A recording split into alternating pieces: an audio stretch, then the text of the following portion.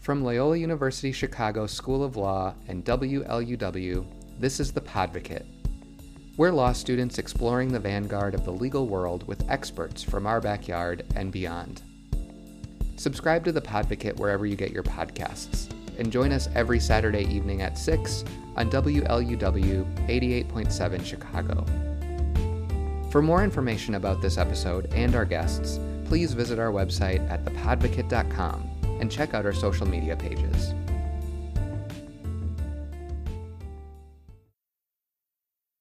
Hi everyone, welcome to another episode of The Podvocate. I'm your host, Andy Vandenbush. Today, we're jumping into another episode of Law School's Greatest Hits. In this series, I hope to talk with law students and law educators on their understanding of a case while breaking down the backstory that leads us to the law books. Today, I sit down with 3L Francisco Borrayo, and we unpack the history of Citizens United versus the Federal Election Commission. Please note that all comments made on this episode are solely held by the individual and are not representative of their employers or of Loyola University Chicago School of Law. I am joined today by Francisco Borrayo. Hey, Fran, how are you doing? Hi, Andy. I'm doing well. Thanks so much for having me. Good. Thank you for being here. I really appreciate you doing this. So, before we jump in and kind of like talk about what we're going to actually go through today, would you mind just kind of giving me a little bit of who are you? What do you do with your law school life right now? Yeah, of course. Well, like I said, like you said, my name's Francisco Borrayo, 3L in the weekend JD program with you and the rest of our wonderful cohort. I live in Chicago, grew up in Chicago, born in California, but have been living in Chicago in the Chicagoland area since I was 6 years old. I grew up in Chicago Heights, a south suburb. Halstead actually cuts right through it. And I live really close to Halstead now, so it's just kind of weird to be like, oh, same street. Parents are down the street.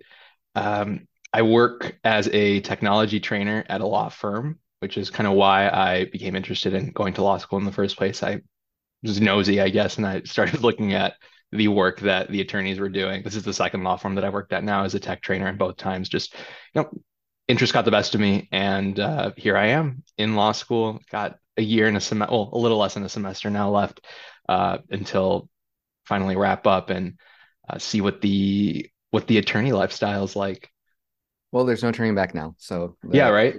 we're in it. The other thing I wanted to ask you about is you are the president of the Loyola Latinx Law Student Association, correct? That's correct. Yeah, You got and it. so I did. And so I guess my question for you is like, would you mind just talking a little bit about like the association, some of the Yeah. stuff that you like you're working on now, some of the stuff that you've done in the past? Yeah, absolutely. So the Loyola Latinx Law Student Association, or LOLSA, as it's also known, is one of Loyola's many affinity groups. The focus of it is connecting students that are members to scholarship opportunities, networking opportunities, and having another space to build community. So one of the things that we started up this past semester is this monthly event that we have called Pan en Cafecito, where over this past semester it was me that would bring in Mexican sweetbread, pan dulce, Saturday or Sunday morning, depending on when there was more interest. And we would just set up Mexican sweetbread, pan dulce in a room and allow student members, actually, whether you're a member of LOLSA or not, to come in, have a piece of bread, sit down, hang out, talk with other members, take the bread with you to go. If you have class that morning as a weekend student, some of our classes would start as early as 8:20, 9 a.m. And yeah, it's a lot of just community building and connecting our students to resources. This past semester we started off the semester with a panel for available to students to come in and ask one of the justices in the Chicago area questions. And he was able to connect the students with a couple of networking opportunities. In April, we're planning on hopefully getting an author of a really good influential book. Can't reveal the details just yet, to come in and speak to students, have students ask questions, kind of hopefully merging that into like a networking opportunity to bring in other practicing attorneys in the area and offering CLE credit for them. It's all a work in progress right now. The semester, I mean, I want to say it just started, but we're already in February. Uh, yeah, just doing things like that, connecting students to different opportunities and resources that are available and out there. I guess my follow-up question to that, and I'll stop bugging you about this. No, When please go ahead. so is there like a membership requirement to go to these events, or is this kind of like anybody can show up and we're just like what's going on there? There's no membership requirement. It's a very laid back organization, and being in my third year now, it makes perfect sense that it's structured this way. I think it's actually probably best that it is structured this way. As you're very well aware, and if there are any law student listeners right now, I'm sure they're very well aware too, even if you're just going into your second semester at Loyola. Law school is busy, newsflash, and being a member in an organization, whether it's LOLSA or any of the other groups, making that high stress kind of becomes counterintuitive to the entire idea behind having that group available. So we kind of just let our members know what's going on, what's happening, what's out there, and we just want to make sure that they're aware of all the opportunities and resources that are out there. There's no attendance requirement. If you can show up, great. If you can make it to any of the events that we host, that's awesome. But there's no it's supposed to be low stress being a part of it, and I think we're planning on kind of maintaining that requirement throughout, or lack of requirement throughout. That's great. So let's jump into the meat of this if you are excited. What we're going to talk about today is, like I've explained before, this is an episode in a series that I like to call Law School's Greatest Hits, where we take a case that you cover usually in a 1L or 2L class in one of your really basic courses, and we talk about the case itself, but instead of actually briefing it like we're so used to, where we only know about the facts and what's the issue and what is the holding and how did we get there, we're actually going to try to talk about the story. So the story we are talking about today is Citizens United. And I guess before I even get started, what is your comfort level? What is your understanding? What is your relationship with Citizens United and the Citizens United decision?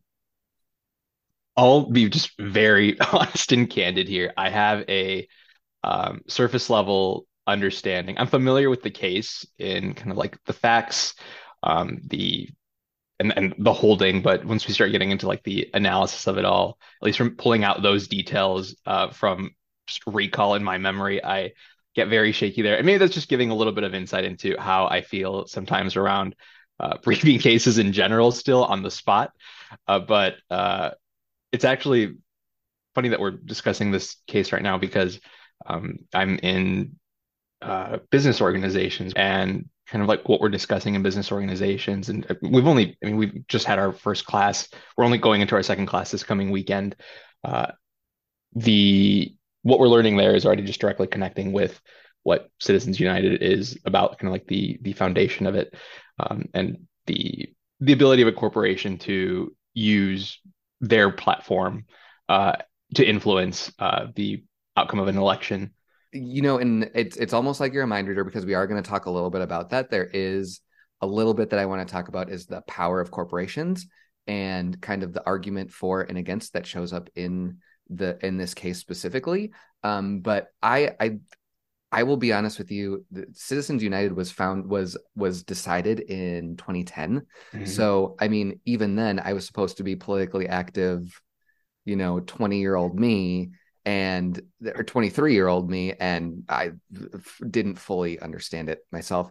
Yeah, We've both experienced constitutional law where we're supposed to understand this, yeah. and I will tell you, I had a passing knowledge of it myself. So before we go ahead and start, I do want to talk about a couple of the sources for today's episode. We've got oye.org, which is like my favorite place to go, because if you go there, you can actually listen to Supreme Court arguments.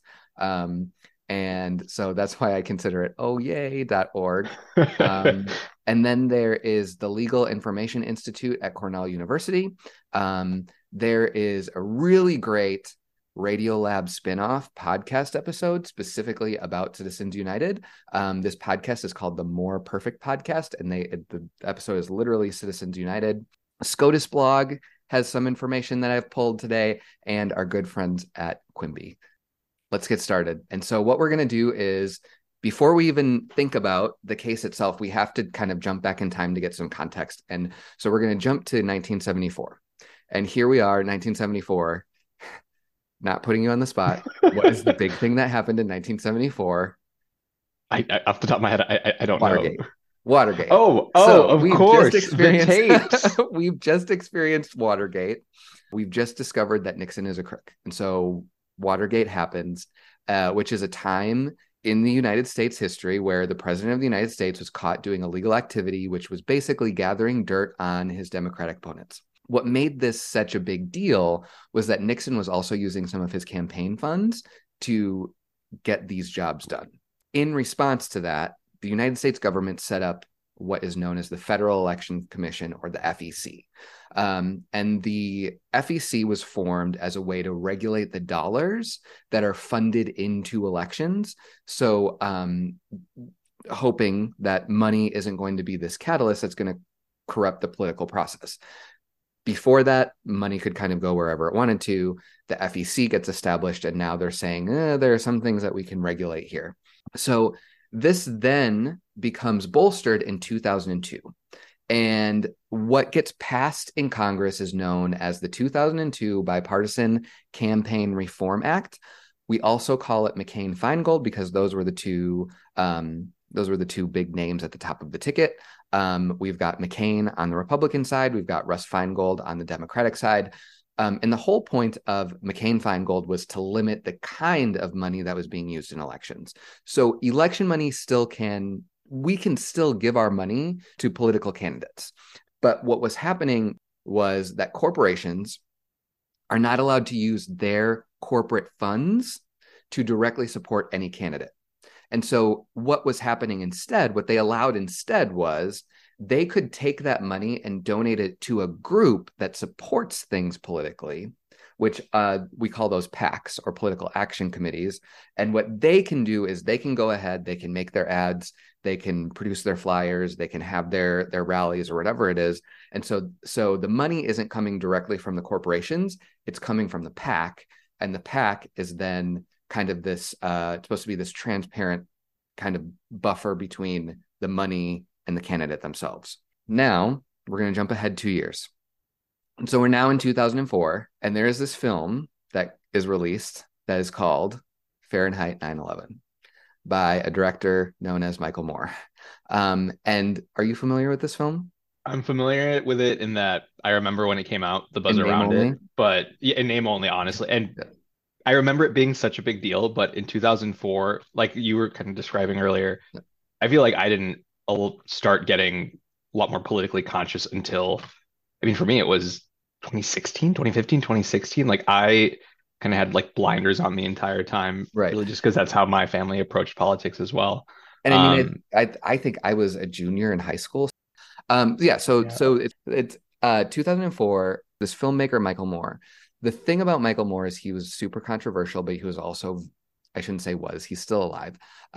Michael Moore is very controversial in the sense that he is incredibly left-wing. And at the time, I mean, if we just think about the political climate of the early 2000s and the early aughts, I almost feel like we were in that, I guess the word I want to look at is like that in-between phase, that like things weren't super conservative so much anymore. Yeah. But we weren't really accepting a lot of like progressive ideas. Those were deemed a little bit too off center, I guess, which is really where we were. And so he had made a lot of documentaries that some people could argue were propaganda. One of those was Fahrenheit 9/11, which was basically talking about how the Bush administration had failed in their attempts at protecting us as a nation. And you know, he also made another film called Bowling for Columbine, which was right after the Columbine shooting, which is like the first major school shooting in United States history. And that main focus was on, gun control and why we should be more cognizant of mental health issues, which at the time, I guess, was really a big deal, was really progressive. And now those are things that we talk about all the time. Essentially, at the same time, what is going on is we have this really tight presidential race between George W. Bush and John Kerry. And in this like maelstrom of intense media coverage, we've also got all of these political ads running that are saying, vote for Bush, vote for Kerry. Kerry's got all these ideas. Bush knows how to run the country, back and forth. And at the same time, we have these advertisements going on for Fahrenheit 9/11, which is basically saying that George Bush was a failed president. And what essentially happened was this made a lot of conservatives and the Bush campaign very nervous, because it was almost as if Michael Moore was making a political ad for John Kerry against President Bush, just with his movie.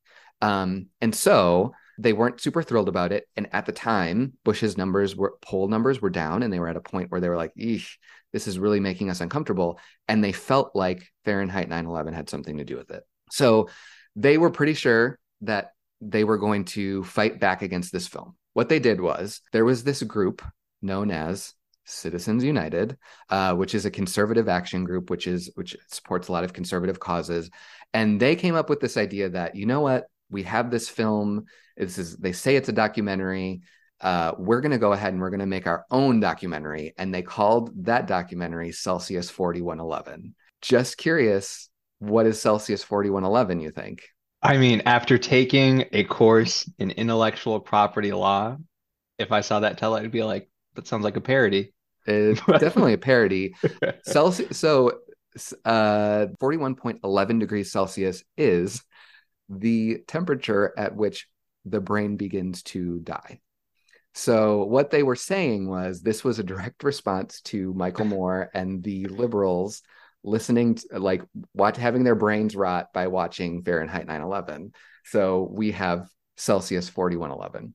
The thing that happens is, they get ready to make this movie. It's in the working phases. They have it made. They're ready to advertise, and they get this huge roadblock. And that roadblock is the Federal Election Commission.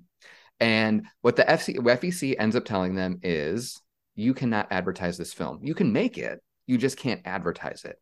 And the reason is, they basically point to McCain-Feingold. They point to the regulations that are set up by the FEC, and they say, you are a corporate entity. You are using your corporate funds to make a movie and then make advertisements that say, vote for George Bush or do not vote for John Kerry.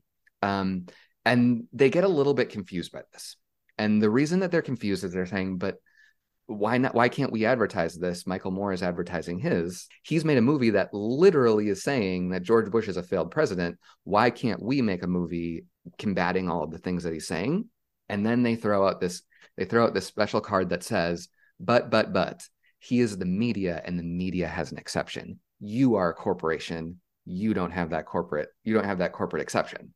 So because they were a corporate entity, they could not advertise for this movie. And so it kind of thwarts them.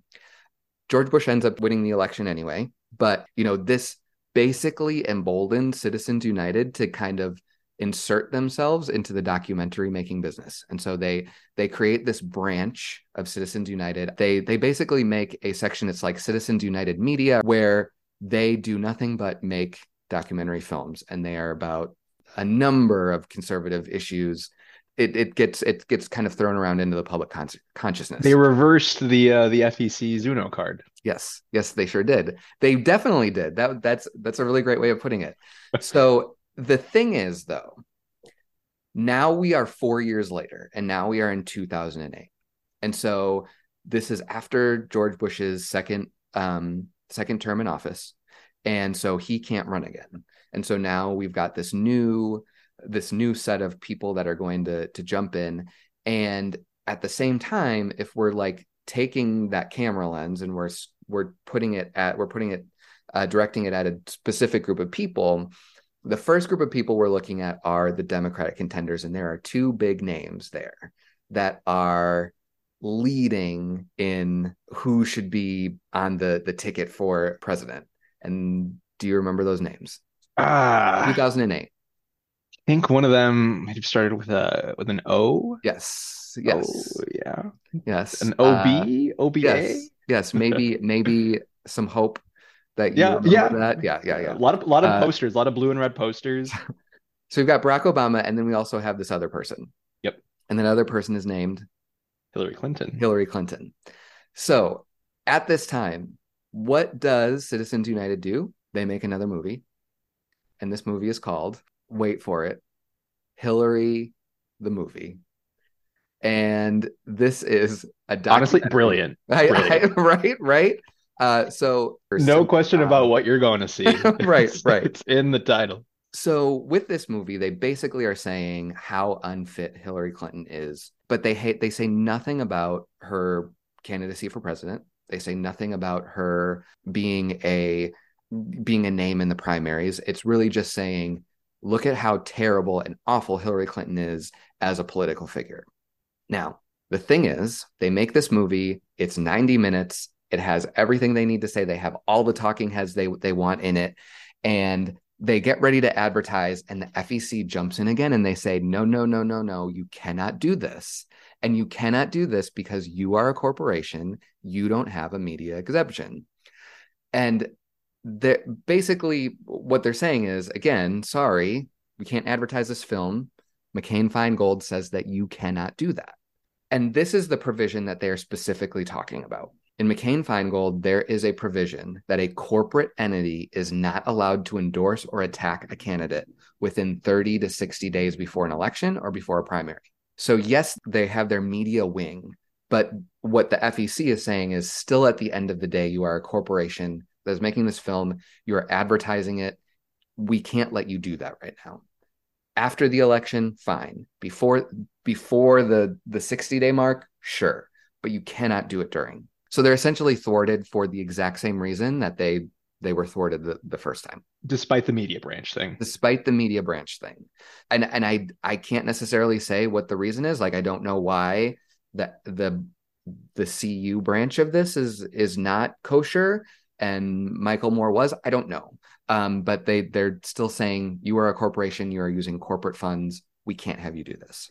In response, Citizens United basically just says, you know what, fine. We are going to sue the FEC. We're not going to let them stop us. We are going to sue them because they are violating our free speech. And so what they're saying was, this is a censorship of personal speech, and that corporations should be allowed to endorse candidates if they believe that they're the right choice. And this is where it actually gets pretty intense. So Citizens United takes the FEC to court. They take them to federal court, and at first they lose. And when they lose, they directly appeal the Supreme Court. And this is when they are granted the ability to be heard in front of SCOTUS. And basically the case here is this provision in McCain-Feingold unconstitutional because is it limiting free speech? Is it limiting the ability for people to speak freely about political candidates? I'm breaking my rule already because I am going to say that I think the spiciness and the drama comes in the oral argument and not so much in like the history where, before when we're talking about like Lawrence versus Texas, well, we got to know that story. That's great. Yeah. But here, I really do think the argument and the oral arguments themselves, and then kind of the stuff that happens afterwards before they even make a decision, is where it really gets juicy and it really gets really interesting. So basically, the arguments happen here. And we start with the Citizens United side. And their biggest argument is basically that Citizens United Media was creating an informational documentary to share with the masses that could decide on their own who they wanted to vote for. They were not, they were in no way endorsing one candidate or another. They were just saying, listen, Hillary Clinton is a garbage human and we want you to know about it. And the driving point that Ted Olson, who's the attorney for Citizens United at the time, like his driving point is like, this is an informational documentary. And what's funny is if you actually listen to the Radio Lab episode, he says it like 50 times. Like in his opening statements, he says 90-minute documentary, 90-minute informational documentary a ton of times to try and like get home this point that this is not propaganda. This is an informational 90-minute documentary. It's So, yeah, I mean it's a good pick your angle and stick to it, I guess. I mean, right? So what Radiolab kind of makes a joke about is that it gets to the point where he says it so much that, like you hear a word so many times that you like, it doesn't sound like anything anymore. It just sounds like mush. That's how often he was saying documentary, 90-minute documentary, an informational documentary. Basically, their point was that this wasn't an issue of electioneering. This was an issue of free speech. Before we can go ahead and like say, all right, Citizens United, fine, we should probably understand what electioneering is. What is electioneering? You tell me. No, great. And you know what? I will. I have it all set up here. So basically, if we're understanding electioneering, Cornell University and the Legal Information Institute basically says that electioneering is this process where any political group convinces voters to cast ballots for or against particular candidates. So in McCain-Feingold and the FEC regulations were saying that corporations couldn't participate in electioneering in that 30, 60-day time period. So basically anything that said like vote for, support, cast ballots for, anything, any kind of language that is trying to convince a person to vote in a particular way is going to be considered electioneering. And what SCOTUS believes, and they had actually ruled on this earlier, was this idea that electioneering was so powerful that it was something that Congress could be allowed, or I shouldn't say just Congress, but that the government should be allowed to regulate. It's just that. It's just Influential. that. Yes, it's that influential. And if you have corporations who are holding massive amounts of money, literally telling you how you should vote, that's gets a little bit sticky. So again, Olson, for Citizens United, was basically saying that nowhere in this documentary do we tell anybody to vote. We don't tell them how to vote. We don't tell them what we think about who you think should be chosen in this election. They're simply sharing that there is a woman out there who has a really dark past and is a really terrible leader and trash. And she just happens to be running for president. So these two things are mutually exclusive. We should have been allowed to advertise this. It's not our fault she happens to be running right now. Exactly. That is exactly what they said. This is, very predictable. Like everybody knew this was where the argument was going to go. And even the questions from the justices are really standard. So they're asking things like, come on, you're telling me that there's no way that this is not electioneering when you're literally using these very specific words to describe her. You're calling her a liar. You're calling her cunning. You're saying that she is a despicable person. And you're telling me that's not electioneering. You're not telling someone how to vote. And then they also ask questions about like, well, okay, where do we draw the line? What's a political ad then? Like, what's the difference between a 10-second political ad and a 90-minute infomercial or a 90-minute documentary? And they basically come back to the same conclusion. And that is Citizens United just is like a dog with a bone. And they keep saying, but you don't understand. This isn't a political ad. We are just giving information. That is what this is about. We are just sharing information. Sorry, she happens to be running for president. But we can't do anything about that. We're not telling her to stop running. We're not telling her to run. We are telling people we don't like her. Facts are facts. Facts are facts. Exactly. That's what we're putting out there. Yes.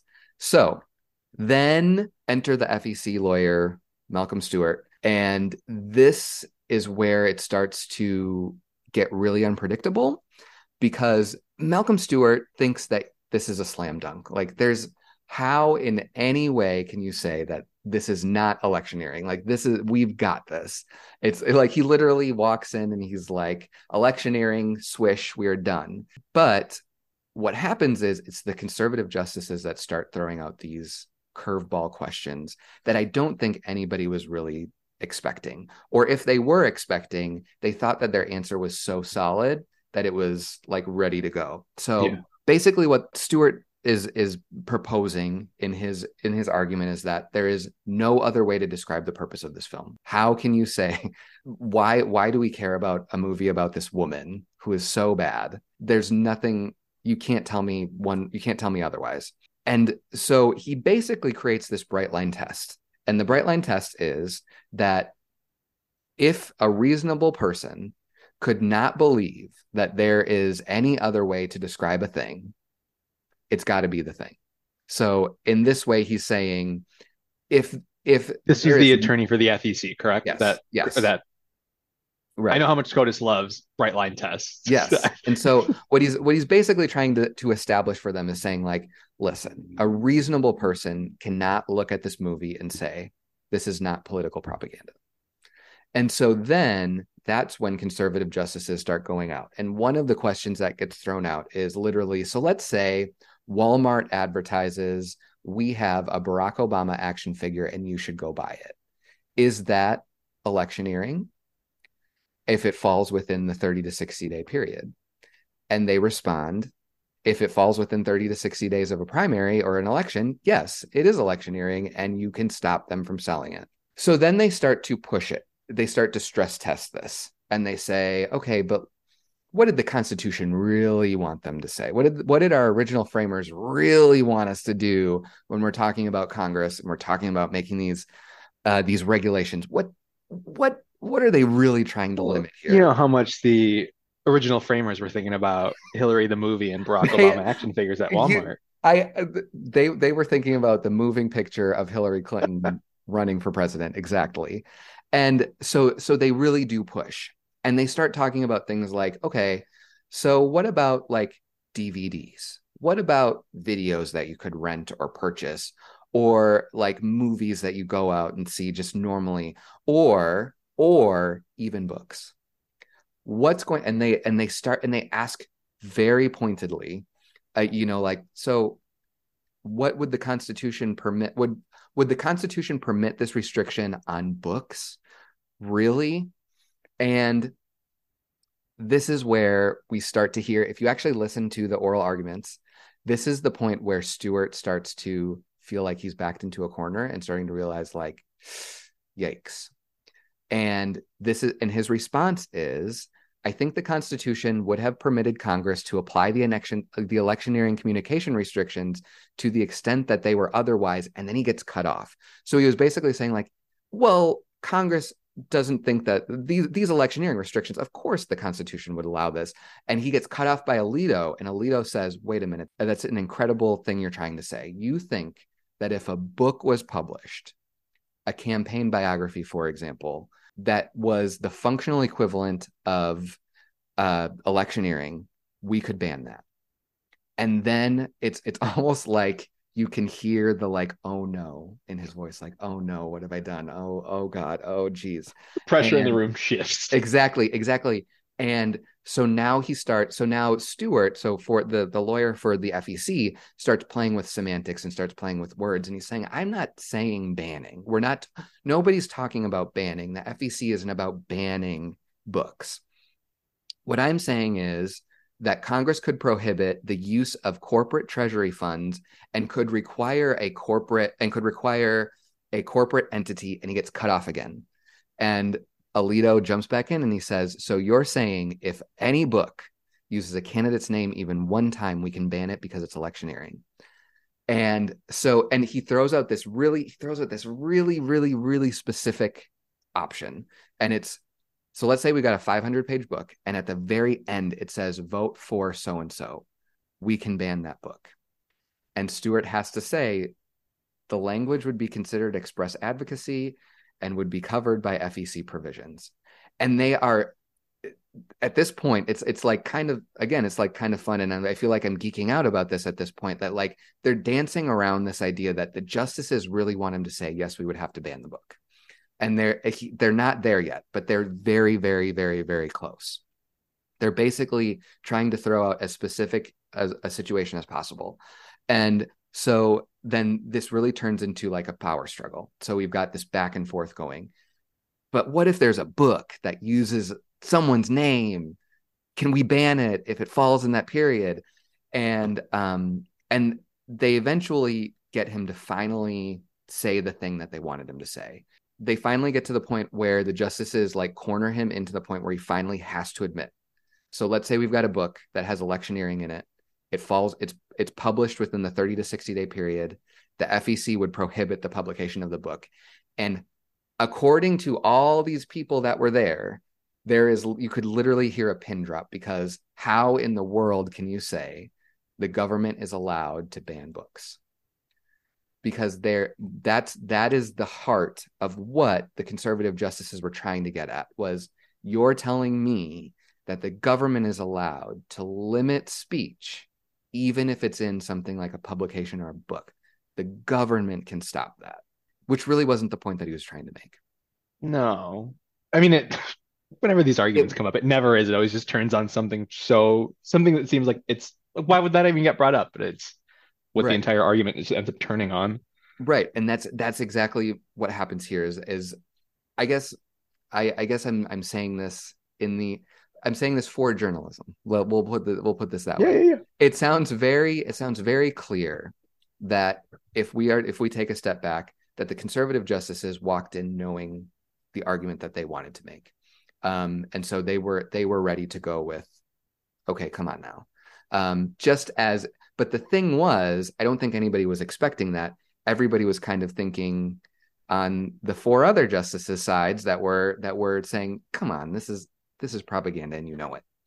It's not even this case by itself, but whenever there's always frustrating decisions like this from SCOTUS, it conflicts so much with, I feel like, what I learned in like high school English and speech, where red herrings can't do that.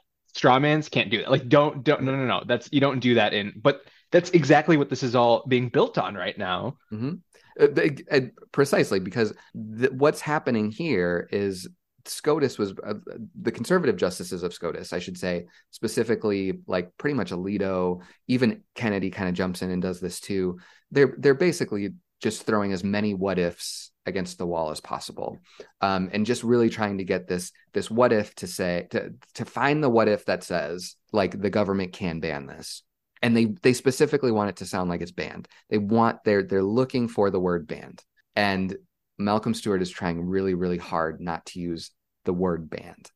Funny And that you're talking so, about book bans now.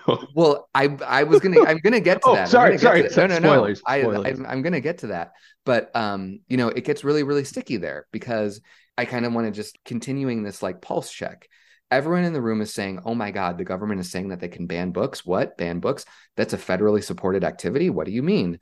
And in hindsight, like you were saying, that's just so funny, because we have so many news stories. Like we're not leaning one side or the other. There are so many news stories that are saying, well, this book is being banned, or we can't read this book, or this book is indoctrinating children to do this thing. And here in the highest court in the land, they are literally gasping at the idea of like, oh my God, what do you mean banning a book? That's sacrilegious. What do you mean? And that was 20 years ago, like a little less than 20 years ago. And then again, the FEC starts trying to be objective about this. And they're saying, listen, this isn't about banning speech. Nobody's infringing First Amendment rights. Nobody's rights are being violated. What we are talking about here, the regulation is that money cannot be used, like corporate funds, corporate treasury money cannot be used to produce materials that contain language that is considered electioneering. That's what they're saying. Like, full stop. Isn't there still like that 30 to 60-day window too? Like, or was that, because I with the don't whole know. like ban thing, like my response to that would be like, well, and even if you want to take that route, it's not a ban. It's just like a delay, a hold off, like a hang on a sec. Yes, There's an election coming up. Like, yes, cool your jets. but nobody's looking at that. And I think at this point in the arguments, this is where Malcolm Stewart is being like, okay, I have to do damage control because they are literally like they are Losing their thinking that minds over I this book. admitted that we should be banning books. And I'm really just saying, like, no, between 30 to 60 days of an election, you can't do this. Like, that's what we're saying we're going to stop. But I think he's just so in over his head at this point that they're Oh like, yeah, there's no way. being grilled Um, by SCOTUS. and so again, he's making this point that it's not about banning anything. It's about saying that we have to regulate the kind of money that creates materials that gets consumed by the public in a very specific period of time that uses very specific language. That's what we're regulating. And then the Supreme Court jumps back and says, but that's a really, really narrow distinction. And the average person isn't going to make that link. That's kind of their argument, which is funny because if we look at other Supreme Court cases, and this is the inconsistency of the Supreme Court, we know this. It's a joke among all law students. Like it's you hear one case and that's one case because you hear other things where it's like, I mean, I think about, I mean, if we're really going to dust off our con law stuff, like when we talk about like the Obamacare ruling, and they were like, withholding 10% of government funds is too much, but withholding 5% for not changing the legal drinking age, that's okay. But 10% is just too much. We can't ask for that. So it's things like that that is just, what's the line? They decide the line. I don't Pick know. and choose. Yes. Um, so what they end up saying, you know, at the end of the day, you're saying if it follows a certain set of rules, the government can ban something as sacred as a book. That's what you're saying. And he has to jump, and Stewart then has to jump in and saying, if it follows those rules, I guess we can prohibit and regulate that thing. Yes. That's how this whole thing ends. And then they go back and they do their deliberations, and it's like days and days and days and days and days. Nobody hears anything. We have no idea, and we really don't know where it's going to sit because we've got the 9 justices. We've got 4 on one side saying this is silly. Why are we even doing this? And then we've got 4 justices on the other side that are saying, oh my gosh, banning books. We've got this incrimination of free speech. And then we've got the one man in the middle who is Justice Anthony Kennedy. And he has always historically been considered the swing vote.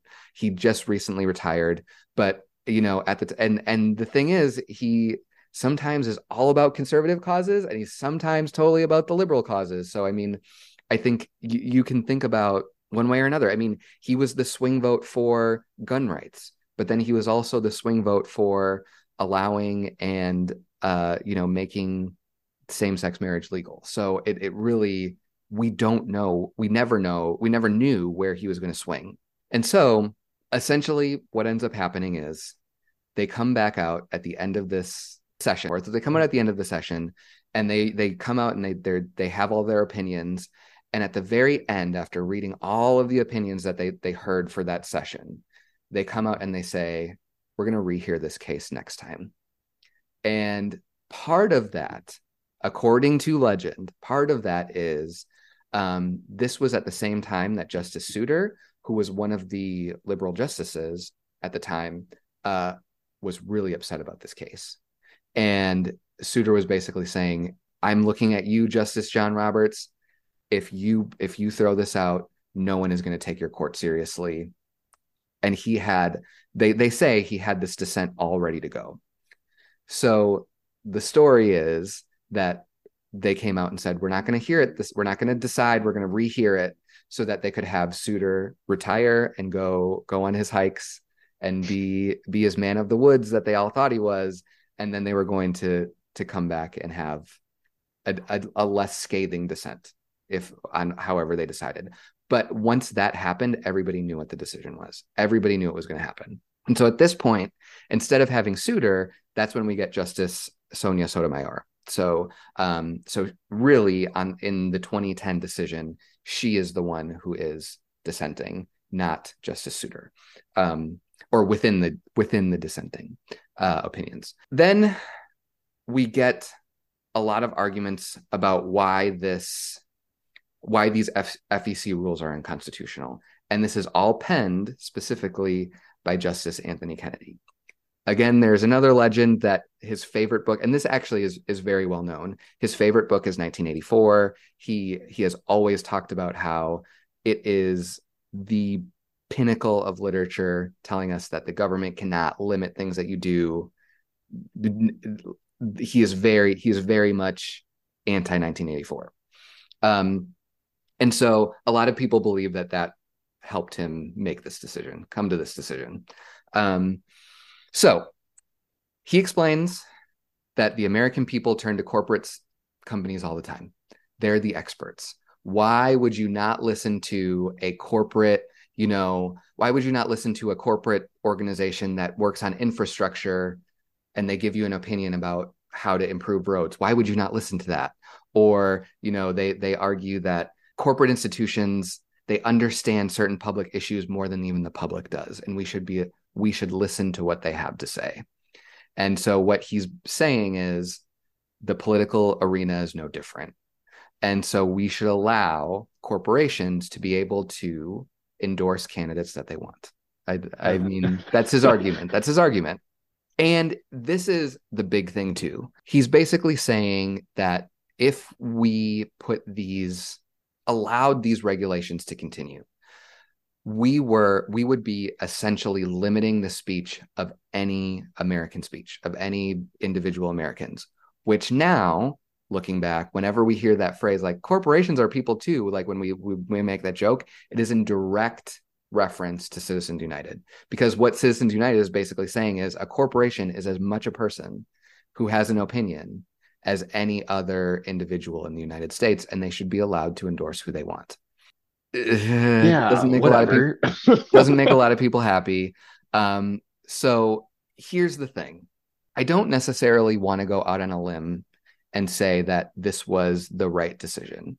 I don't want to say that it was the wrong decision, but I will go out on a limb and say that Justice Kennedy does make some good points.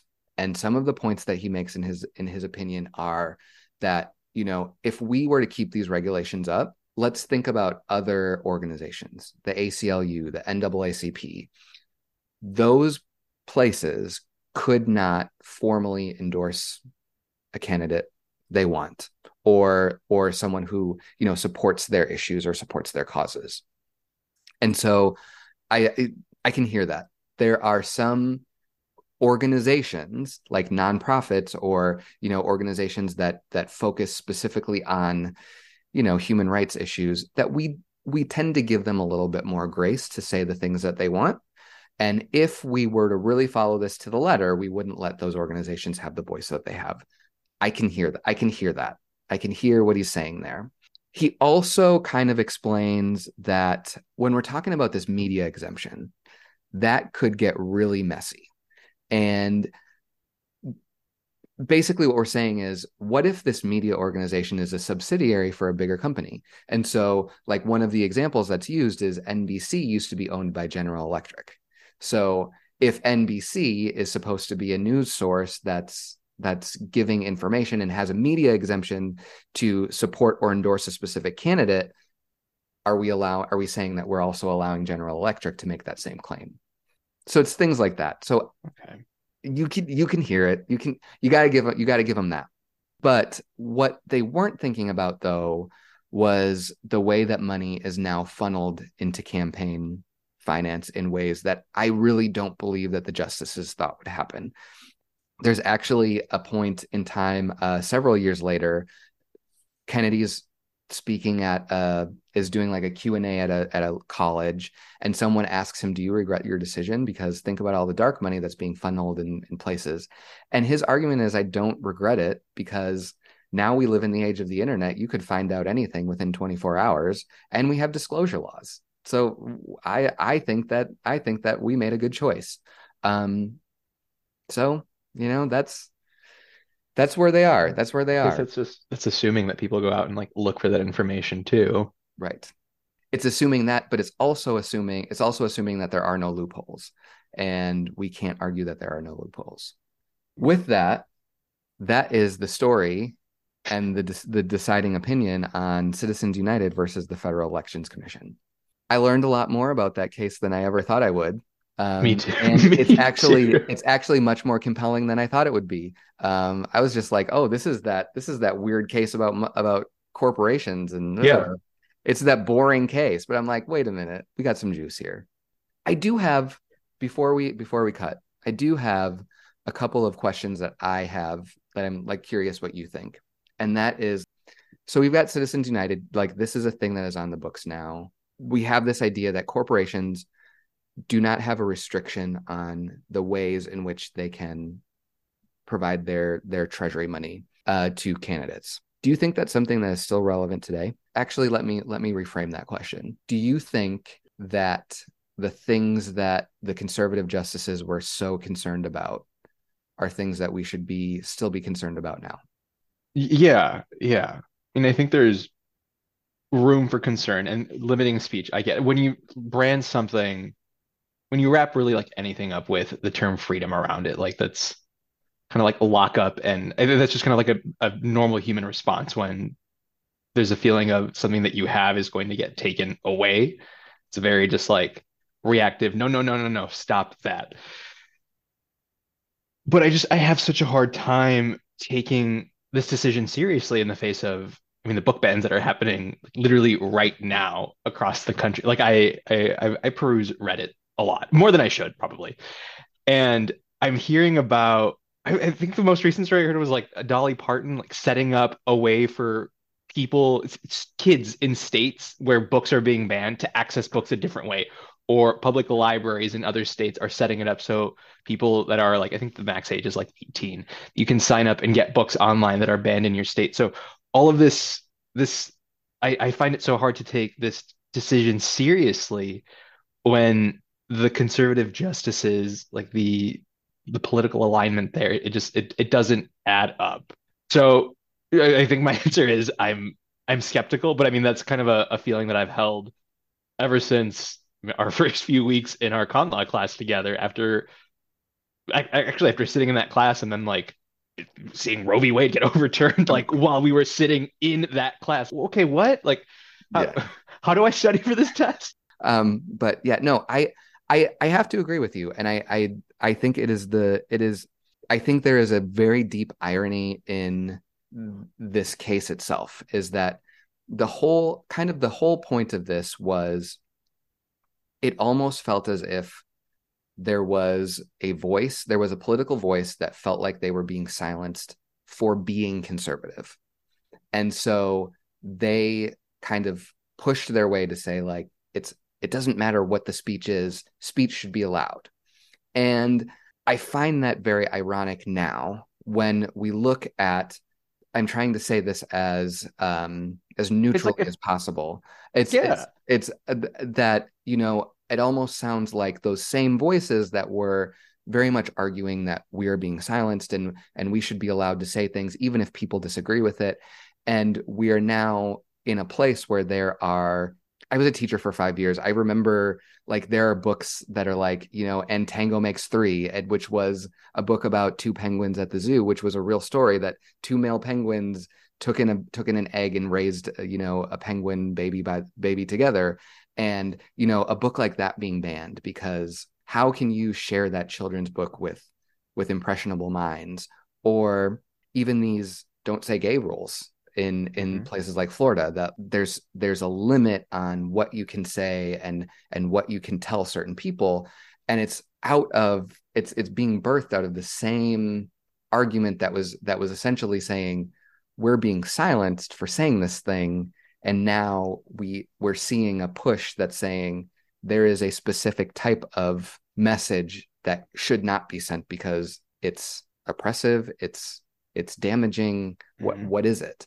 So, I mean, if they're gonna have an opinion, like back it up. Don't choose where it applies or and I know like it's a Supreme Court and this is coming from like states and school districts, but it's still like it's what breeds skepticism within, I mean, like up and coming law students and Right. attorneys right now, where it's like, okay, Right. It almost essentially speaks to the message of the time, you know, yeah, like that's uh, at the time there was a fear that there was a voice that was going to be silenced, and now we are in a very similar situation, and history is repeating itself, but in almost in like a very equal and opposite way. I would almost argue.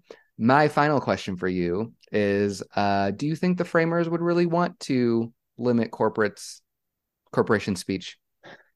I think the framers had no idea how big corporations were going to get. Like that I'm also just the whole opinion of the original framers stance. Like, okay, I as a gay son of two immigrants from Mexico, and whenever it's like with the framers, I'm like, yeah, they probably wouldn't want me here to begin with. So Right. but if we're gonna go that route, no, I don't think the framers had any idea the enormity of corporations, the influence that corporations would have. I'm still even like digesting exactly how much influence corporations have because I mean, prior to just these past couple of years where it seems like you can just get a lot more information online from a source like even Twitter. If I thought of a corporation, it'd be like, yes, like a business. And now it's like, no. There is a lot more going on than it's just a business. You have a corporation like Google, a search engine corporation, just its arms reaching out to so many places and having a lot more of a say in your day to day. So no, I don't. I don't think the framers really. I may have just completely blocked the original question out, but I don't think the framers really understood or had a grasp of exactly whatever their thinking was would have an influence on how that would have an influence on modern corporations today. Going back to when you were walking me through the oral arguments and how it became this whole thing about a book, and maybe this is a completely framed by my own personal experience, but it is a whole lot more difficult to get someone to read a book than it is to watch a 90-minute movie. Like, here, Right. pop this movie on. Okay, sure, whatever. It's going. Oh, okay, now I'm paying attention. A book? Like, okay, get someone to get your copy of a book and actually like start paging through it, reading, comprehending, and digesting everything that's happening. And like, it's apples and oranges. Yep. I hear that. But I mean, I even thinking about like your answer to like, is this what the framers would want us to do? I don't even know if the original framers argument is an argument we can use very much anymore. Just when we think about, especially like, did the framers want corporations to have this kind of speech? What are we considering a corporation? Are we considering the CEO a corporation, or are we considering the entity itself? Are we considering the people that work for them because they are agents of that organization? Are they part of the corporation? Should they not be allowed to say things? So I don't know. I don't think, like, I agree with what you're saying. I don't think they predicted this idea that it was going to kind of corporations would touch as much of Will a lives. corporation have a reach beyond like its state that it's located in? Which I mean, I remember talking about that in Civ Pro. Like, well, back in the day, doing business meant like there was really the internet wasn't a thing. Did the framers imagine a literal I'm talking to you on box, Zoom right now. a literal electric box, like sending you information one way or another? Probably not. They probably didn't see it that way. I had a good talk with you. I know that I did most of the talking, but I did a lot of learning today. Thank you for letting me absorb. That's all from us here at the Podvocate. Thanks again for joining us today. Our team wants to hear from you. If there's a topic you want the show to cover, please email us at thepodvocate@gmail.com. Visit our website at thepodvocate.com for more information on this episode and our guests. The Podvocate is produced by WLUW, the student-run independent radio station broadcasting from the School of Communications at Loyola University, Chicago. Our editors-in-chief are Christy Paredes and Marissa Polowitz. Our associate editors are Neka Ugu, Marcus McNeil, Andy Vandenbush, and Casey Callahan. Special thanks to Professor John Dane and Dean Stephen Rushin for providing the resources and support to make this show possible. From Loyola University Chicago School of Law, this has been the Podvocate.